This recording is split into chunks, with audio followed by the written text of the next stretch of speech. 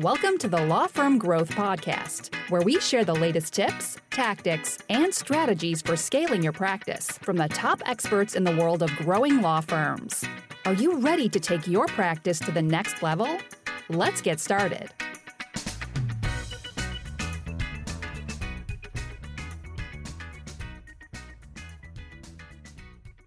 You should listen to the old Pork Chop Express and take his advice on a dark and stormy night, all right? When some wild-eyed 8-foot-tall maniac grabs your neck, taps the back of your favorite head up against a barroom wall, and he looks you crooked in the eye, and he asks you if you've paid your dues. Well, you just stare that big sucker right back in the eye, and you remember what old Jack Burton always says at a time like that. Have you paid your dues, Jack? Yes, sir, the check is in the mail. So you might be wondering what the clip I just played is from, and the answer is that it's from my favorite movie, which happens to be Big Trouble in Little China. And you might be wondering why I decided to open up with a clip from an old action film, and the answer is because it's the 100th episode and I want to have some fun. But I also want to reflect on something that got us to 100 episodes, and that is perseverance, paying our dues. So this podcast is going to get a little bit vulnerable and it's going to get real, but that's because I'm making this for anyone who is down right now. And I'm talking everyone because it always happens to us to some degree. If you haven't closed a client in 2 weeks, then this is for you. If you just had to let an employee go, this is for you. If you've been crushing it, but it's starting to slow down, you're asking yourself if all of this was a fluke, then this is also for you. And if you've had the best week ever, then maybe save this one for later, because the one thing that I know for certain is that it is not always sunshine and rainbows. And for the first time ever in this podcast, I'm going to tell you about some of the hardest dues that I've personally paid on the road to building Case-Fuel. And it's something that I'm able to laugh about now because, we've officially been a 7-figure company for some time. But more recently than I'm comfortable admitting, it was really a different story. So the biggest mistake that I ever made in this business, and probably my entire adult life, was a few years after starting the agency. So basically I was leveling up. I started to scale the team to a few people, had my first full-time hires, and I lost a couple clients unexpectedly. And I had marketing, which is dependent on referrals, that started kind of turning around on me. And by that, I mean, it wasn't like people didn't like me, just I wasn't really getting the deals. I wasn't in control. So I really wanted to do the right thing. And I thought that being a real business owner, the move would be to grit your teeth, get through it, take the risk, make sure, people get paid no matter what. And that's pretty much what I did. So I ended up floating payroll on my credit card, classic first time business owner move, and ended up doubling down on the outreach and really just tried to hustle my way out of it. And the long story short is it didn't work and it took a couple months to not work. And basically I racked up at that point tens of thousands of dollars on my credit cards. And I eventually had to let those employees go anyways.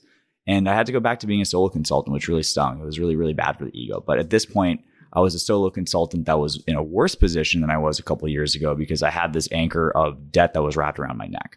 So I was basically paying more in credit card fees every single month than I was paying in rent. And I also was living in Manhattan at the time. So that was a pretty big number. The thing I maybe stupid, maybe proud to say is I didn't really end up missing a single payment on my credit cards over those years. But I was basically starting from negative thousands in profit per month, which really sucked. I was barely treading water some months. And then sometimes, I'd have that thing where I had to figure out who I can pay and when, which trees to shake, which clients to kind of try to get some upsells on, that kind of thing. And basically when the tax bills came on, there was literally no way I was going to be able to pay it. So between that, a couple of years of doing that and the credit cards, I got to the point where my credit cards and back taxes was more than $50,000, which really sucked. And ironically, at the time we were working with bankruptcy attorneys. So I was really, very aware of how most people were able to get out of that situation. So I had those dark moments. Again, like I said, everyone has the dark moments. And when I wanted to quit, but I realized it was actually worse than that. I couldn't just quit. If I had to quit and get a job, I would have to declare bankruptcy first to get to zero from negative 50,000 before I could even consider shutting down the agency. So, and yeah, believe it or not, this lasted for years, right? And I had to kind of face the numbers every single month, balance my bills like I was mentioning earlier, that kind of stuff. But objectively, it was a situation of tremendous pressure. And I would probably have been absolutely crushed. But the thing that I always kept in the back of my mind was that everything was going to work out. And I had to have that almost delusional belief to get it. And that's basically what I want to talk about with you guys today. And it's what I genuinely believe at this point, which is that success really is inevitable. And it's not just by breathing the air. Terms and conditions do apply. But if you stick with the script and it's a script that matters, whenever you take a loss, you're not actually losing. I like to think of it as paying your dues. I really consider the losses that somebody takes kind of like dues that you're paying into a bank account.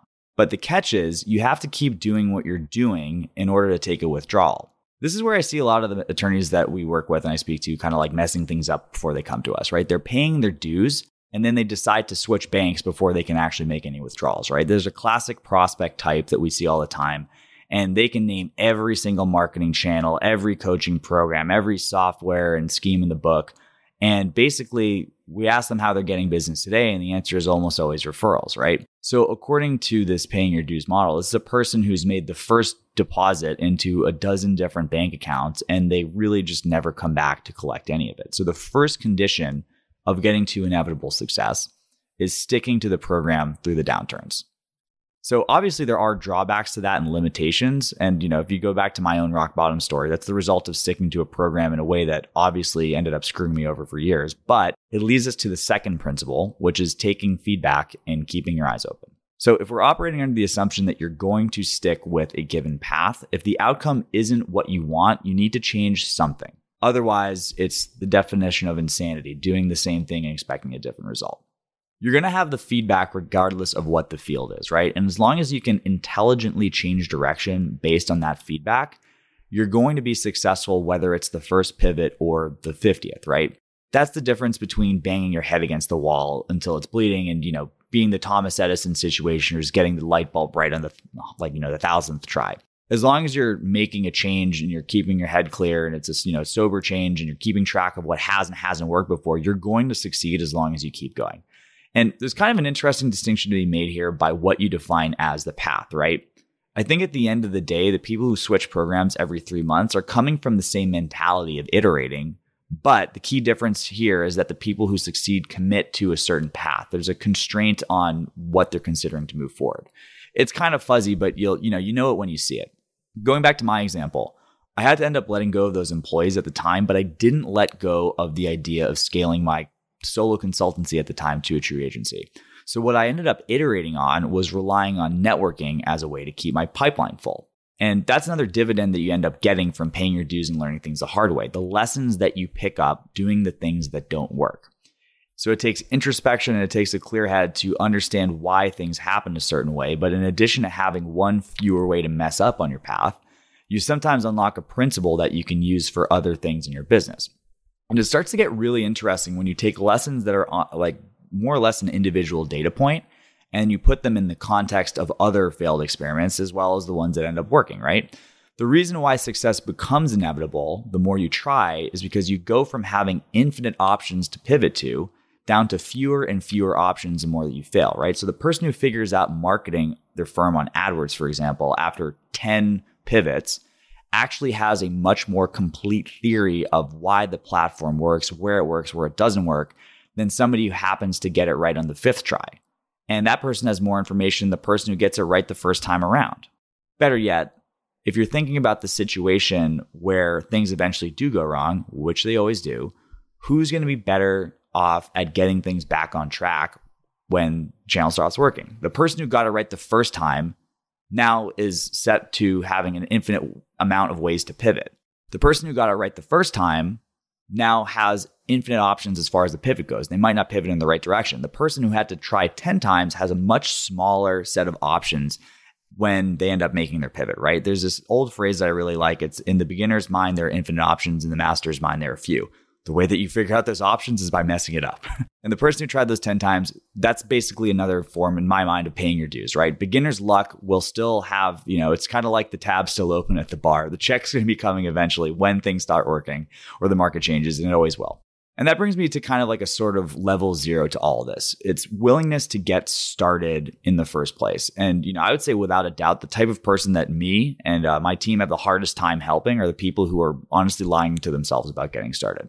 I had a pretty interesting experience recently. So for the first time, I decided to call on some people who had demos with my team in the last quarter and just kind of see where some feedback was, trying to see what we could fix in our process. And by the way, most of the time, we don't really get no's on the phone. Most people will say, oh yeah, let me get back to you, or later I'll think about it. And you guys, especially people in estate planning, know how that conversation goes. But anyways, I had a couple questions that I would make sure to ask anyone I was able to get a hold of. And, the first one, are you still looking to grow your estate planning practice? Pretty much everyone said yes. And the second thing is, what did you guys ended up doing instead of moving forward with us a few months back? And there were a lot of commonalities. We got some different answers, but there were a lot of commonalities with the people who said that they hadn't done anything. And the most surprising thing to me was that it was the people who had the highest level of confidence that had done the least. And not to be too judgmental, they seem to be the ones, not judgmental of the people I didn't mention, but the ones that seemed to be the most knowledgeable about marketing were the people who had done the least, which is really interesting. And I honestly think that these people genuinely thought that they were about to launch something next week, the day that they had their demo, and they felt the same way 3 months later when I'd gotten them on the phone. And I would bet it's more likely than not that those people are going to be in the same place 3 months from now. This is one example from a few calls, but I'm sure there's people who have felt this way for years. Success is just around the corner, right? And I believe that these people have been seduced by the idea that they don't have to pay their dues. So let me explain this a little bit. I'm a millennial, so I was raised in participation trophy culture, et cetera, et cetera. And a big thing which, you hear about a lot, may or may not be real, but I think it's an interesting concept to think about, is this whole gifted child syndrome. And I think attorneys are more likely to fall victim to this because generally you don't get into law school by being a slacker who's getting bad grades. So if you've based your self-worth on perfection your entire life and you've entered an arena where perfection is possible, aka academics, aka being, a good little keener at a big law firm, you've built a pattern of expecting things to be easy or doable just because you work hard, right? And the problem with business, especially marketing, is that working hard isn't the only component. There's also risk, and there's the emotional labor, and there's picking yourself up after you've paid your dues and gotten knocked down. But here's the trick for most of these people. You don't have to face that if you don't get started, right? You can hang on to the fantasy of how easy it's going to be once you get started for as long as you have money in the bank, right? Some people end up being forced to face the facts. A lot of people had this in COVID, but if your practice is not going in the right direction and you've been telling yourself you're going to get the marketing going, but the next referral comes in, you can basically keep standing still as long as you're staying above water, right? And again, the referral thing is super common. If you have a decent stream of referrals, then things always end up kind of working out in the end, right? You can tread water for a really, really long time, and you can still hang on to the idea of how easy it's going to be the day you end up deciding to get started. Why is this bogus, in my opinion? Even if they ended up being the person who hit it right the first time, they would still have to figure it out when things go wrong. The beginner's luck person is going to have to pay their dues eventually too, right? You're going to pay them sooner or later. Nobody who's doing what you want to do and having success with it had an elevator to the top. All of them had setbacks. And I think those people who are hooked onto the fantasy know this on some level, but I think it's subconscious, right? No one wakes up saying, yeah, you know what, today I'm going to delude myself for another week and not move forward. But they figure out really clever ways to avoid it because deep down, they know that the reality is going to be less shiny than the fantasy. But the reality is you have to kill the fantasy to make it real. Fantasies aren't going to pay your bills. And that finally leads me to the last point. Paying your dues shows you the reality of whatever it is you fear. And just like the fantasy of success, the fantasy of disaster is usually bogus when you end up getting down to it. So there's a Mark Twain quote that I really love, and it says, "I've suffered a great many catastrophes in my life. Most of them never ended up happening." And I want you to think about the last time that you were paying your dues. And if you're paying them right now, all the better. Chances are you were able to wake up that day, pour yourself a cup of coffee or, your beverage of choice and get to work. And, sure, there might have been some clouds around your head, but it wasn't torture. It wasn't like getting your skin peeled off. You were able to get through that day. And there was a time before that happened that the thing that was happening, that bad outcome, was something that you feared. And it's really, really hard to think about this, but the way that you felt before something happens. But I would bet dollars to donuts that the fear that you had about how bad the day would be when it came was way worse than the days that you ultimately ended up reaching and getting through and coming out on the other side. So I think fear is as much of a liar as the dream of success is. And this is another benefit of paying your dues. One of my favorite podcasters of all time is Joe Polish, who's the co-host of I Love Marketing. And he has a soundbite that he always trots out when he's talking about how he got started. And he says, I discovered marketing when I was a dead broke carpet cleaner. But when you've spent some time in his world, and he's been a little bit more open about this in recent years, you hear the real story. And the real reason he was dead broke is because he had built himself back up from being addicted to crack and living in a van because, he had some problems. He grew up in a bad household. So I definitely don't recommend getting addicted to hard drugs, but think about what that does to your psychology. So when Joe Polish was that dead broke carpet cleaner, do you think he was worried about sending out his first direct mail campaign after picking himself up from literal rock bottom? He might have still had the same fear that anyone else would have in that situation, but the difference was he knew that he could get himself out of worse jams than a pissed off prospect, right? The ability to face the fear and do it anyway is a superpower that you get from paying your dues. And the bigger the setback you have, the stronger it gets. The people who have paid their dues truly do not sweat the small stuff. And that means that they launch faster, they're taking bigger risks, and they're capturing opportunities as they come up, right? They're already depositing checks while their competition is trying to figure out contingency plan number 423 in case something ends up going wrong. The person who's paid their dues on intake already booked the consult while the perfectionist was running a full background check based on, the person's area code and their zip and their email, right? You get the idea. So to bring it full circle, you really shouldn't worry about things when you're down. You're not losing, you're paying your dues. And as long as you stay in the game and as long as you integrate the feedback, you're going to be getting a deeper knowledge of the things that matter to you if it's in a path that's important. And at the end of the day, you're going to be stronger for the next challenge that ends up coming, and I promise you it will. And on that note, we will call it a day. So I really wanted to thank everyone who's helped us get to 100 episodes on this podcast, and I hope to see all of you on episode 200 as well when that day comes. But for episode 101, I will be seeing you all next Tuesday at 8 a.m. Eastern on the Law Firm Growth Podcast. Thank you for listening to the Law Firm Growth Podcast. For show notes, free resources, and more, head on over to casefuel.com/podcast. Looking forward to catching up on the next episode.